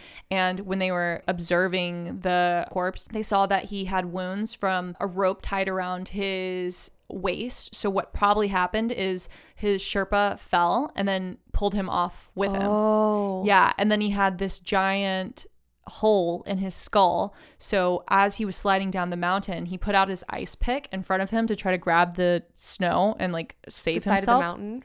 Yeah, but he hit a rock on the way down that caused his head to go forward and then drove the edge of the ice pick into his skull. Oh my God. Isn't that horrific? That is horrifying. George Mallory is for sure haunting that mountain. Oh, yeah. That's like Final Destination. Yeah. It's like Straight no matter up. what, you're not going to get saved. Exactly. Yeah, because not first your Sherpa slips, then your rope is tied to your Sherpa so you fall. And then you try to use your ice pack to catch yourself, but the ice pick goes into your skull. Like there's doesn't no want way you. to avoid it. So now I'm going to tell you the story. There's this thing called the 1996 Everest disaster, which is almost a misnomer because it's not the deadliest day in Everest history. The deadliest day in Everest history was in 2014 when the giant like ice slide fell on all those Sherpas and killed like I think 15 people in one day. Do you remember that? It was Yeah, I like do. a piece of ice the size of a house fell on all these people randomly. So I'm going to tell you the story of this one person because it's literally so fucking crazy, and he reminds me of you. Like, this mountain is trying to kill him and he just keeps fucking coming back, and he is haunted because like the mountain could not take him. Oh okay? shit. So Is this the new Liam Neeson? I don't know what this is. I need your guys' help and opinion. You guys tell me whether or not we should be happy for this guy or not, okay? Okay. So this is the story of Beck Weathers. He was one of the few survivors of the 1996 Everest disaster, which is when you go see the movies about Everest, they always detail this expedition because there happened to be a reporter journalist who was along like climbing, and so obviously they're a writer, so they detailed everything that happened, and then they published a book called Into Thin Air about this. So I'm not going to go into too much detail because there's so much information out there. I'm just going to talk about this one guy because he is straight up haunted. Beck Weathers was a member of the 1996 Everest expedition who became stuck in a blizzard, which claimed the lives of 8 people. Beck Weathers was one of the members on the trip. He survived after nearly going blind, getting hypothermia, and woke up after a 15-hour coma. Jesus. A combination of ego, weather, and timing all contributed to the tragedy in one way or another. No one knows exactly why he awoke from the coma. So as the 1996 blizzard raged around him, Weathers, who was attempting to descend the mountain with a group of climbers, eventually lost consciousness and fell into a coma when a gust of wind blew him over. He was already weakened by his slowing heartbeat and quickly dropping body temperature. Weathers said that his last word before he entered a coma were, quote, "I got this figured out." The others in his group reached safety, but rescuers thought Weathers was past the point that he could possibly recover. He miraculously woke up 15 hours after he entered the coma. He gained enough mental clarity to know that the sun was about to set and that he needed to reach safety. He was somehow able to muster enough energy after being in a 15-hour coma to hike for an hour and reach camp. Even then, when he got to the camp, no one thought he would survive. Shortly before his attempt to summit Everest, Weathers had surgery on his corneas. He was left partially blind when his barely healed corneas reacted poorly to the high altitude. Weathers stopped climbing during the evening due to a complete lack of vision. He was blind and decided to resume his journey when the sun came up. He hoped that the light would allow him to see, but Weathers injured his cornea when he rubbed his eyes and accidentally scratched the right one with an ice crystal. It caused an imbalance in his depth perception, which basically made him blind. Weathers' guide, Rob Hall, told him that he had to stop, and Weathers complied. Hall, his guide, planned to climb up further the mountain, then return for Weathers, but Hall became stuck with another climber. Both Hall and the other climber died, and Weathers continued to wait for Hall's return, not knowing that he had already died. Climber and writer John Krakauer offered to help Weathers down the mountain, but Weathers refused, saying that he would wait until Hall got back. Oh my God. Weathers continued to wait as Krakauer was not part of Weathers' climbing team. Eventually, Mike Groom, another guide, was able to help Weathers down. It was a little too late by the time they reached the camp, and Weathers had hypothermia, hypoxia, and was delusional. The wind blew him over, and everyone thought he wouldn't make it any further. A doctor said he was close to death, and the group left, telling the others already that he had died. Weathers' wife saves his life now. So she finds out, oh, your husband is at this camp. We can't hang out with him much longer. He's definitely going to die. She's on this trip too? She's not. She's at home in America. But, she finds out, she's like, where's my husband? Because they call on a satellite phone at the end of each day and tell everyone like what's happening. Okay. So they call her and they're like, you know what? He's gone. And she's like, well, where is he? I want to see his body. I want to get him down. And they're like, you can't get to him. It's too expensive. It's too, it's just not going to happen. No one can fly up there. The oxygen's too thin. You can't take helicopters up there. No one can climb up there.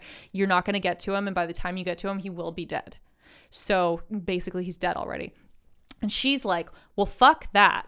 So she organized a helicopter rescue. And the way that she did it is she reaches out. She's from Texas, by the way. Oh, yeah. Of course, these people. Of course, she's don't mess with Texas. You baby. don't. So his wife reaches out to the Texas state senator and the Senate minority leader. And then they call the U.S. embassy in Kathmandu. And although many helicopter pilots won't take the mission because of the extreme altitudes, like a helicopter can't literally fly up there. There's no air for it to go on because the air is too thin. They decided that they're going to do it anyways because she just fucking told them to, I guess. Yeah. I don't know. So she must have given a really impassioned speech and convinced some people that it was the right thing to do. Or she was like, I'm going to murder you all. Yeah. So Weathers eventually recovers psychologically and his physical injuries are extensive. Wait, so the helicopter's successful? It somehow got up there and she got him off and he somehow survived. Jeez. Even though people found him literally 3 times. He fell down on the mountain and entered a coma and they're like, all right, he's dead. Right. And then another guy sees him later and is like, oh, we thought you were dead. You're not dead. Cool. I'm going to go get someone else. I'll come back for you. Just stay here. Do exactly what you've been doing because it's been working, I guess. I'll see you in a minute. Time passes. And then someone else comes and is like, hey, you look like you're about to die. You want to come down with me? And he's like, no, I'm waiting on someone else who fucking died. Right. And then he falls back asleep and wakes up and is like, oh, the sun's about to set. I'm blind and just woke up from a coma, but I'm going to make it to camp. So he hikes for an hour blind, somehow makes it down to the camp. And then when he gets to the camp, people literally think that they're seeing a ghost. Because they're like, how the fuck did he get here? And then once he gets there, they're like, well, he's definitely going to die. And we're going to leave him behind. And then his wife is like, no, I'm going to get him. And so she gets him and he has extensive injuries because he just, has been in the elements. His corneas are frozen. Yeah, exactly. He can't see. So he loses his right arm below the elbow. His left hand was reconstructed and his nose required skin grafts from everywhere else on his body, including his forehead. Doctors had to grow the skin before it was large enough to attach it to his nose. He was able to return as a pathologist 4 months after his hand surgery. And then when they made a movie about this, so the actor that played him did an interview with him and asked him, oh, do you still climb? And he's like, no, I fly planes now. Isn't that crazy? This dude's just a badass. Is he? I don't know. Well, why? Look, anyone who's going to climb Mount Everest kind of has a death wish. Right. But the fact that he went through so much and still survived, and everyone kept saying, this dude's going to die, you're going to die. And he was just like, no. And then his badass wife that's like, fuck you. I am sending a helicopter, even though it's in a completely different country. I am going to contact my representative of local government to then contact the Senate minority leader, to then contact the U.S. embassy in Kathmandu, to then contact a helicopter willing to fly up to that area to then get him. Well, the craziest part too is that he wrote a book about this called Left for Dead, My Journey Home from Everest, and he revealed that in the 20 years prior to his attempt to summit Everest, he did struggle with severe depression and suicidal thoughts, and he had dealt with the depression by pushing himself physically in super extreme ways. This is not his first climb. That doesn't surprise me. And also his wife was fucking gonna leave him unless he changed, and after she saved his life, he did change, and then they became happily married. Oh, that's so sweet. I know, but it literally, good for them. Yeah, but it literally, he almost died. That's what it took for him to change. She had to save his life. If this is not an allegory for the condition of man, I don't know what is. You men are so fucking headstrong that it will take death for you to appreciate your woman. So the reason I told you that story is because it's a good example of someone who's in the death zone who is able to get themselves down rationally and continue on, because the next stories that I'm going to tell you take place in the death zone, and they're from the few people who have had near-death encounters, and they live to tell the tale about it. Because, these other 288 bodies that are frozen on Everest, we don't know what their story is because they died. Right. They can't tell us what happened. Yeah. We just have to surmise from either hearing from other people in their group or looking at their body to see what happened. So here we've heard about Yetis possibly being on this mountain. We've heard about the physical stresses that you can go under, not enough oxygen. We've heard about the random spiritual shit, you know, like stepping over dead bodies and then you die, or et cetera, et cetera. Now I'm going to tell you about strange flying objects that stalk the climbers. Strange flying objects that stalk the climbers? Mm-hmm. Oh, okay. This is going to be my favorite. Mm-hmm. I already know. So, British climber Frank Smythe attempted Everest several times in the 1930s. In June 1933, Frank Smythe suddenly sensed he wasn't alone as he descended from one of Mount Everest's notorious death zones. During a break from the arduous journey, he encountered the presence of a man. Smythe divided his mint cake and attempted to share half of it with a phantom companion. Sometime later, Smythe discovered two dark, bulbous objects hovering above him. He described one of the objects as having a squat, underdeveloped wings, while the other one possessed a beak-like protuberance like the spout of a tea kettle. The inexplicable objects remained pulsating over him until eventually disappearing in a passing mist. So I'm going to say what our listeners are thinking. If we're being skeptics, which we're not, but I'm just going to do it because I never do this, then it could be that he's hallucinating because he just came out of the death zone and he's like has that Haas problem where like Right. he's all out of it. However, that's pretty creepy that he sensed a person there so distinctly that he tried to share some of his cake with it. So that is not the only time that people have sensed these, quote, third climbers, they call them. Uh-huh. And there's a bunch of stories of this happening. People getting into the death zone and feeling like there's a presence with them. I'm only going to tell you the ones that I think have the most evidence and quotes, right? Okay. So in 1975, Dougal Hostin and Doug Scott claimed to sense a third climber, aiding their survival during one particularly brutal night on Mount Everest. Hostin and Scott were members of the first expedition that successfully climbed Mount Everest using an uncharted path. So their hiking method utilized finger holds, edges, and smears rather than the normal crack climbing. The ghostly mountaineer that the men encountered apparently provided extra company and encouragement. Hostin and Scott claimed that the phantom climber helped them make it through the night and aided their survival and eventual summit to the top of Mount Everest. So they went on an uncharted path that nobody had ever gone on before. As Robert Frost might call it, they went down the path less traveled. Right. And a phantom climber ghost helped them find their way. Yeah. So they had basically they're trying to take this chart that no one this uncharted path that no one's ever been on, because all of these adrenaline junkies, they want to be named after something on Mount Everest. Right. So you have Everest is named after a guy who's never even fucking seen it. You have this thing called the Hillary Step, which is this like flat part right before you get to the summit that's named after Sir Edmund Hillary. Then you have a bunch of other bullshit on the mountain that's named after other people. I mean, you fucking die on the mountain, your name is Green Boots. You know what I mean? Yeah. So everyone wants to have something named after them, but also not die. So these guys are in a predicament because they're on this uncharted path, and then all of a sudden all of these climbers are just like fucking horrible planners or something. Yeah. I don't understand. They always end up with no Just have a oxygen death and no wish. food. Yeah. So these guys have no food and they had problems with their oxygen supply. Like something went wrong with it. So like half of their oxygen got used up or whatever.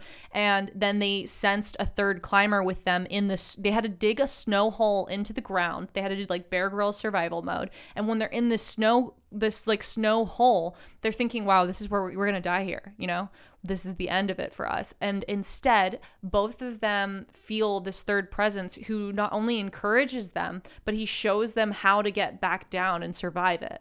That's insane. It's like a guardian angel. I want to believe that is a presence of a hiker that died on the mountain that is now acting as a guardian angel, helping people get up and down. Right? Yeah. So a lot of people think that that's what some of these are. Here's another example of this happening. So not all the mountaineering ghost stories involve a third hiker. Jennifer Jordan's book, Savage Summit, which details the lives and feats of the first 5 women to climb K2, which is also in the Himalayas, presents a few accounts that would not be out of place in a book of ghost stories. Wanda, an accomplished Polish mountaineer who in 1986 became the first woman ever to climb K2, survived the descent and went on to climb several other 8,000-foot mountains before dying in her bid to climb Kanchenjunga in 1992. After her death, Jordan writes that her friend was awoken in the middle of the night by a telephone call, and upon answering, heard Wanda's voice on the other end of the line. Delighted to hear her friend's voice, she pleaded, "Hey, we're all in despair. Where are you?" The voice responded, "I am cold. I am very cold, but don't cry. Everything will be fine." "But why aren't you coming back?" she persisted. "I cannot now," Wanda's voice said before the phone went dead. The voice was of this woman who supposedly had just died on this mountain. And who did she call? Somebody She's calling her friend. that was on the mountain as well? She wasn't on the mountain. So she was just calling her friend that was back in whatever country she's from. Right. But how did she do that? Yeah, I don't know. She didn't have a phone. That's insane. And she supposedly was already dead. No, I have the chills. Isn't that crazy? That's insane. So this is like days after this account happens. Wow. Isn't that crazy? And I think in our listener stories, we had heard of something like that happening to someone else before. Yeah, somebody's dad did that. Yeah. Yeah. And then years later in 1992, Thor Kaiser and Scott Fisher, members of an all-American Russian team, were jolted out of an unusual quiet at the base camp by the sound of a voice coming over the communications radio. "Camp 5 to base camp. Do you read? Over," the voice said. Both Kaiser and Fisher knew that no one was on the mountain at the time, and the voice was that of a British woman. So they think it was Wanda, the woman who died. So after this woman supposedly is already dead, she's calling she's calling her friends and saying, "Oh, I'm cold, but it's okay. I can't come back." And she's dialing into this base camp saying, "Hey, do you read? Over?" So maybe it's her ghostly spirit doesn't even realize she's dead. That's so upsetting. To Isn't just it? imagine being dead and trying, like, not realizing that you're dead and trying so hard to be rescued. That is heartbreaking. So a lot, like we said, there's a lot of bad energy that's going up on this mountain. And so why do the Sherpas, who are people who, you know, think, hey, this is disrespectful to just be stepping over dead bodies and etc., why are they helping these like sort of asshole climbers who are spending a bunch of money and putting their lives at risk and the Sherpas' lives at risk to get to the summit of Mount Everest, and also, you know, like seeing someone dying and being like, nope, fuck it, I gotta get to the top anyways? Like, why do you think that they're still helping them? I think that the most reasonable explanation would be money, because I imagine that in this part of the world, which is a developing nation, I believe, this is probably like the most money you could ever make in your life. Like, okay, let's help these dumbass Westerners get up and down this mountain. They're going to pay us 30 grand, and it's the most money like we've ever heard of in our lives. Maybe like if your family's living in poverty and this is going to help you. Here's what mentalfloss.com thinks. Oh. The Sherpas, without whose help so many ascents of Himalayan mountains would be impossible, view the Himalayas as both the embodiment and realm of the gods. Some feel that the disrespect for their sacred mountain has led to both bad karma and restless spirits. In May 2004, Pemba Dorji Sherpa was climbing Everest, a trip during which he had earned a disputed claim to the world's fastest ascent, when he encountered what he described as black shapes near the summit. Pemba says that the shapes were ghosts of climbers who died on the mountain, and that the shapes approached him. They held out their hands, begging for something to eat. Pemba and other Sherpas believe ghosts will continue to haunt the mountain until a proper funeral rite can be performed for their souls. So they go up into the mountain because they don't want more people to die and have their souls trapped there? So the Sherpas are, not all of them, but the majority of them come from a Buddhist culture. Whether or not they're practicing Buddhist isn't relevant. The culture is Buddhist. So it's a very pacifist culture where they believe that you can reach, you know, nirvana or reach enlightenment by getting enough good karma. Okay. So if you see this like dumbass person who's about to go kill themselves and you're like, wow, I'm the only person who can make sure they don't kill themselves and they're going to do it with me or without me, that's a lot of karma for you. Right. But then why accept money? Doesn't that ruin the karma? Well, that's part of it, right? So they're like, maybe that's why some of these expeditions go bad. Oh. Maybe if their heart's not pure. Maybe it's like, you know, when Harry Potter looks into the mirror and he can have the Sorcerer's Stone because he doesn't have bad will. You thought of that? I didn't think of that, but now my mind is reeling. I think the most interesting thing out of all the stories that you've told me today, of course, I'm super interested in the Yeti, but I'm also fascinated by this presence of like a phantom climber that's helping people, because it's not just one guy with a lack of oxygen to his brain that's saying this. It's like groups of hikers are feeling the same presence at the same time. I mean, people are literally walking over dead bodies. We have that quote from the woman who says, I saw this German, lady kneeling over, or she's laying against her pack, and I couldn't escape that sinister feeling. Yeah, like her eyes followed me as I walked by. Exactly. Yeah. So whether or not you believe in ghosts, there's physical dead bodies all around you, Bad haunting you. Vibes. Yeah. And so that same Sherpa who was making the fastest ascent, which is the climb to the top, who talked about those people at the top, thinks that they are haunting there because they haven't had a funeral rite that's performed. Right. So before anyone climbs Mount Everest, they have this like blessing that happens where you literally go through this whole like rite of passage with the Tibetan Sherpas, and they bless you and do all this like special thing to help, the gods like not take your life when you go up to the top. So he thinks that the reason these people are haunting is because they didn't have proper burial, so their souls are like still, haunting. And the reason I brought up that you have to be blessed before you climb the mountain is because I'm trying to relay the importance of how they believe like the mountain decides whether or not you make it up to the top. Pemba Dorji, a Sherpa who was 26, that scaled the 8,848 meter peak in just 8 hours and 10 minutes, said that he saw black shadows near the summit on the way up. He said, quote, "When I was on my way to setting the record, I stopped briefly at 3 points between 8,000 and 8,740 meters to drink tea." That's in the death zone, by the way. "When I stopped at a mound of rocks, I saw some spirits in the form of black shadows coming towards me, stretching their hands and begging for something to eat. I think those were the spirits of many mountaineers killed during and after the ascent of Mount Everest. The bodies of many of those who died are still up on the mountain, and one climber who died from an accidental fall is still hanging from a rope. Oh my God. More than 200 people have died attempting to reach the highest place on Earth, but skeptics say that the spirits Pemba claimed to see could be figments of his imagination, induced by the stress of the ascent into thin air of Everest. Karma Krishna Shrestha, one of Nepal's leading scientists and academics, dismissed the account as induced by fatigue. Quote, "I think Pemba's comment on the spirit may be his illusion or hallucination from physical fatigue while climbing. The appearance of the spirits on Everest would be believable only if it has been seen also by someone else." He said that in 1999, when George Mallory's body was found, that none of the mountaineers were talking about any spirits. Mallory and fellow Briton Andrew Irvine died on Mount Everest in 1924, and mystery continues to this day about whether they, not Edmund Hillary and Tenzing Norgay in 1953, were the first to conquer the world's highest peak.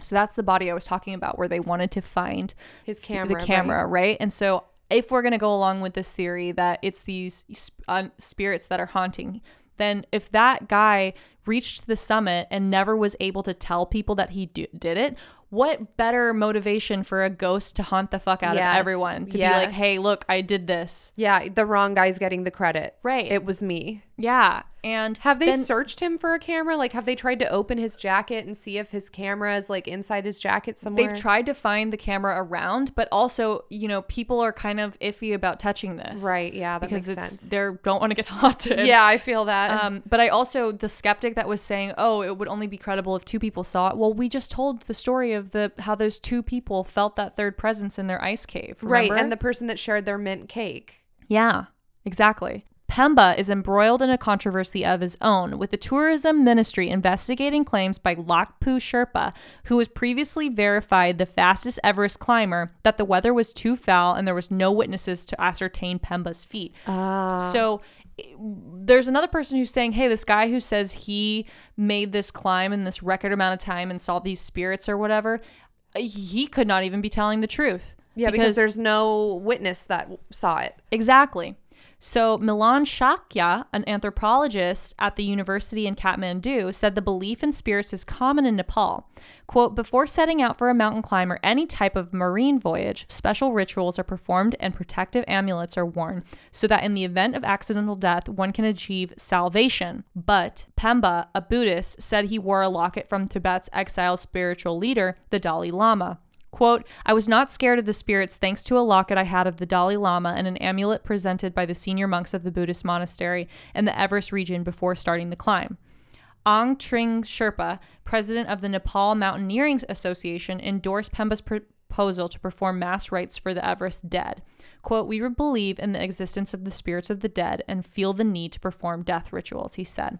So the reason I set up that article with all those conflicting opinions is because I'm also trying to bring more awareness into how little agreement there is between any of the locals that Everest is haunted or not haunted, that people have climbed it or not climbed it. It's just kind of this place of chaos. You've got all these dead bodies. You've got yetis walking around. There's people talking to ghosts. You might have possible UFOs with like tea kettle beaks. Plus you got this guy that says he climbed it faster than anyone else and he's like just sipping tea and spirits are coming to him begging to be fed. And he's like, you know what? These people need funeral rites. I'm going to, get the ability to do funeral rites for them. And then you have a scientist from the area who's saying that's bullshit. And then you have someone else saying he didn't even climb to the top of it. And then you've got president of the Mountaineering Association of Sherpas saying, you know what, you should perform those funeral rites. I believe that. I mean, is that Sherpa that shared his tea with the outstretched arms of dead climbers, is he similar to the guy at AlienCon that said that he could release spirits into the afterlife? Oh, right. Can he help them pass on? Yes. Can Pimby help these people pass on by channeling them and screaming into the sky and then releasing their souls? It's basically just a story of like, who can we trust? You have people saying they did something and they don't even know if they did it or not. Were they hallucinating? We don't know. Yeah. But then you have people who weren't even on the mountain who said they got a phone call or like a call to the base camp. Yeah, that's crazy.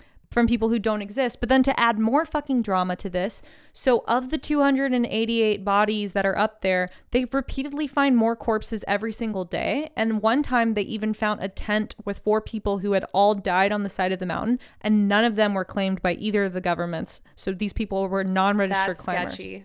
That's super sketch. So you don't even know how many people up there. It could literally be people materializing from another dimension, just showing up. Oh shit, I didn't even think about that. Like, don't even or fucking time know. travelers that are just trying to get to Nepal, but they land on the mountain by accident. And then they're just like, what do I do? Yeah, I guess we'll just like build a tent and die. I'm going to show you pictures of the summit of Mount Everest. I'm sure you've seen it before, right? It's got all of these Tibetan prayer It's super interesting. flags. Okay, so here's there's a photo of people climbing to the top. So there's like often super long lines at Everest. So yeah, that was this past year, right? This Yeah, past climbing season. tons of climbers June in line. 2019.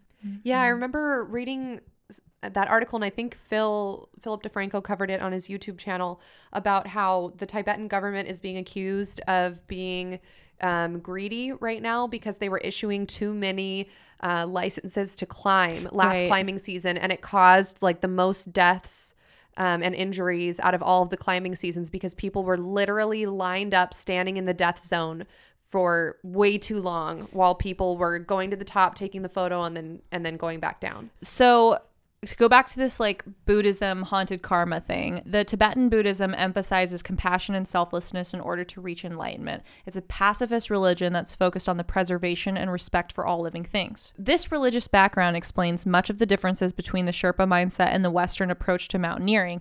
To attain enlightenment, Buddhists must not perform religious acts for their own sake, but rather for others. This selflessness translates into the Sherpa profession of guiding the climbers and sometimes sacrificing their own safety for others.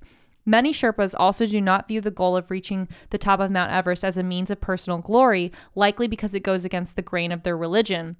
Instead, the summit of the mountain is merely a way to draw closer to the Buddhas for Sherpas. For that reason, Sherpas have left offerings to the gods at the top of Everest. Nevertheless, some feel that spiritual devotion inherent in the land has given way to worldly pleasures. For Sherpas involved in the climbing industry, Khumbu has become a lucrative location. Many climbers pay around 65,000 American dollars per expedition, with Sherpas earning upwards of $2,000 a trip. Compared to Nepal's per capita gross national income of $331 in 2007, successful guides can grow rich by local standards. So they're getting $2,000 per trip per each person, when their yearly national income is $331. So I was right. That's why they're doing it. Well, some of them are, but then, some of them really do believe that they're going to get to enlightenment. And I think that if your intention is pure, then maybe the Mount Everest god lets you go up. And if your intention isn't pure, then the Mount Everest god sends a big ass blizzard. But then, remember that guy from Texas? Yeah. And it couldn't kill him, even though he was a bad husband and kind of a dick. Yeah. I guess the devil's just like, you know what? I got this soul. Yeah. Maybe that is a classic example of no matter how shitty of a human being you are never incapable of salvation and being redeemed and turning your life around. Right. You can constantly be redeemed or saved. Yeah. It's all about your willpower and the choices you make. So maybe he was a shitty person and this mountain was like, your karma sucks and I'm going to take your life right now. And then he was able to make that decision of I recognize I'm a shitty person who's done shitty things, but I am going to make the most of what I have and I am going to fight through this and I'm going to turn my life around. Yeah, maybe he literally died. Maybe that 15-hour coma, he died and he, went and talked to the Mount Everest god and was like, Give me another chance. Give me another chance. He fought off those demons and those ghosts and those aliens and yetis and he made it. So let's recap the haunted things about Everest. 1, frozen bodies everywhere. 2, Yeti. 3, UFOs, phantom climbers, restless souls that can't move on to the other side. The mountain is a god. Yes, and causing weather. Kind of like how the Superstition Mountains where the Lost Dutchman's gold wow, is. This does have a lot of parallels to the Lost Dutchman's treasure. Maybe there's treasure buried underneath the snow of this mountain. How would we know? Plus, you have the guy who supposedly was the first person to get to the summit, died on his way down, and hasn't been able to prove he did it unless someone finds the camera. That would be so annoying if I was that guy and the camera's underneath my jacket and I'm just fucking touch my corpse and get the camera out. But everyone's like, oh no, can't do that. Can't disturb him. Right. That's hell then for him. Because you're like, it's right here. It's right here. Because he was face down. Yeah. He's probably like, flip me over, dude. Find my camera. Can you think of a better hell for someone whose sin was being too prideful than to just be in your death, your afterlife, standing over your body, waiting for someone to discover this thing that legitimizes you? And, Here's an interesting thought. Global warming. Will that mountain one day thaw and now all of these bodies are going to be accessible and you can bring them down and see if George Mallory had the camera on him and see what else is up there? And will the Yeti's natural habitat become destroyed and now we can prove that the Yeti exists? Look, I don't want this, but I'm telling you, is that what's going to happen? And then those souls can move on. I think for all of the cryptid stuff we've had with the Mothman, and we haven't done Bigfoot, but we've talked about Bigfoot, this Yeti stuff to me is the most compelling evidence because we literally have DNA from a scalp. And you have a poop with an unknown parasite. And we have a haunted bone hand. A bone hand that was similar to a from human. A church. Wow. But then replaced. So it's all right. And now that once you said he returned it, I'm I kind of get it. Because if someone was like, look, I have this skeleton of a chupacabra, but no, you can't get it analyzed, I'd be like, fuck you. We're getting it analyzed. Yeah. Yeah. Now, once you said he returned it, I didn't hate him anymore. I kind of understand where he's coming from. What supernatural aspect of this story do you believe in? So okay. Here's something I wasn't going to talk about, but I guess I will now. I've read this book, Into Thin Air, because I had a Pilates client who was obsessed with Mount Everest and was telling me everything about it and was telling me, she had read this book, so I had to read this book and whatever. And then I read the fucking book and I was like, fuck it, I'm going to climb Mount Everest. I'm going to raise money. I'm going to go do this. That's going to be my goal. When I'm 30, I'm going to go climb Mount Everest. And then as time went on, I started thinking about it and I was like, why do I want to climb Mount Everest? why do I want to do that? And then I started thinking about it, and I was like, actually, this is just like my Western greed and pridefulness, wanting to be like, I climbed Mount Everest, right? So now I have this theory that if you're like this very prideful person who's suffering from depression or, you know, like having a death wish, climbing Mount Everest, it like calls to you in the same way that it called to that like Beck Weathers guy, right? Because he said he was like struggling with suicidal thoughts and depression, and he was doing all this crazy stuff, and it like the mountain just like called to him. Like, why would all these people want to do this? So I think that this mountain is like this pinnacle of energy that is, you know, it's this very spiritual place. So I almost think it's just kind of like a judgment mountain, right? Like if you have a pure will, you go up and you have no expectations, you survive because you don't get the summit fever. When the weather's bad, you respect it. And you turn around and go back. You turn around and you go back and you're like, wow, that experience was great. Try again some other time. Right? But then if you're this really prideful person who wants fame and who wants, you know, is like so stuck on this idea of getting to the top of this, then you get the summit fever and it eventually kills you, which is a good parallel to life. People who don't have expectations and kind of like live, you know, just being happy in the moment and in the present, and they don't look so far ahead, they are genuinely more happy, I think, than people who are just constantly like, if I don't get this goal, then I'm just not a valuable person. Yeah, definitely. Definitely Mount Everest is haunted. I think anytime you have that many people dying violently, unsuspectingly, and if there's someone in life who was that prideful and kind of like their soul is lost and tormented, like what I was talking about, then when they die, they're definitely going to be haunting.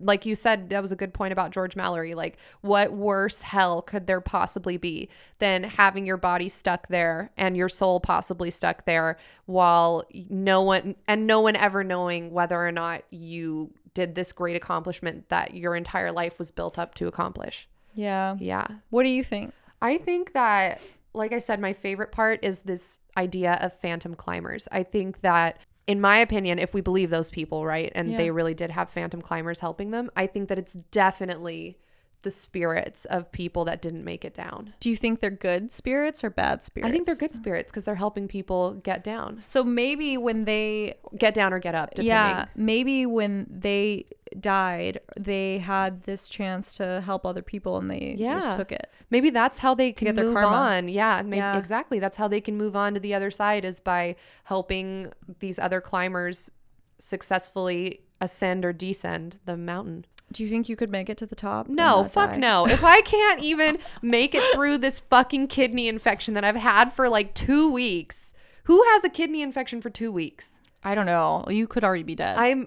I look at right now and I feel it. So it's possible. This might be my last Let's Get Haunted episode. Venmo us. Venmo us so that I can go to the hospital. Here in America, I have to make decisions every day about how important and valuable is my life. Is it worth getting a possibly $2,000 bill from the hospital to go see if I have blood poisoning or not right now? No, it's not. Yeah. Because then when you're fine, you're gonna be like, oh, I wasted $2,000. Right. Yeah. And let us know what you guys think. What's your favorite part of this story? This is a doozy. I tell you what. I know. It's so like, I'm glad we finally talked about the Yeti. It's so confusing to me, this story, because on the one hand I'm like, oh, this is cool, climbing Mount Everest, and then on the other hand I'm like, dude, you can't be stepping over dead bodies to get to a goal of yours, you know. I think that one guy's right. They have to perform funeral rites for all of these bodies. I think so too. In order to make it right. Are you going to do our sign off? Yeah. BRB got to go find George Mallory's lost camera and free his soul by proving that he was the first to reach the summit. Perfect. Woo! Bye. Talk to you later, guys. Bye.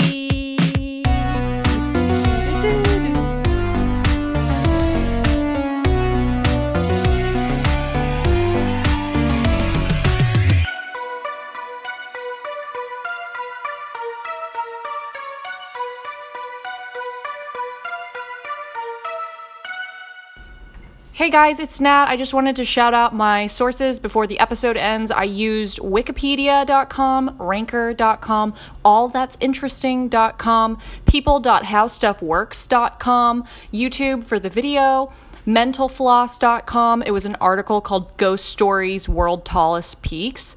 I also used www.iol.co.za/news/world/everest-is-high-spirits-214847.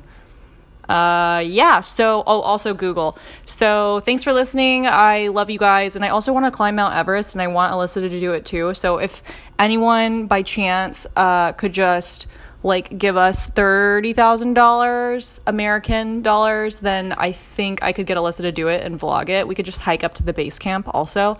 So just think about it. Let's manifest 2020 slay.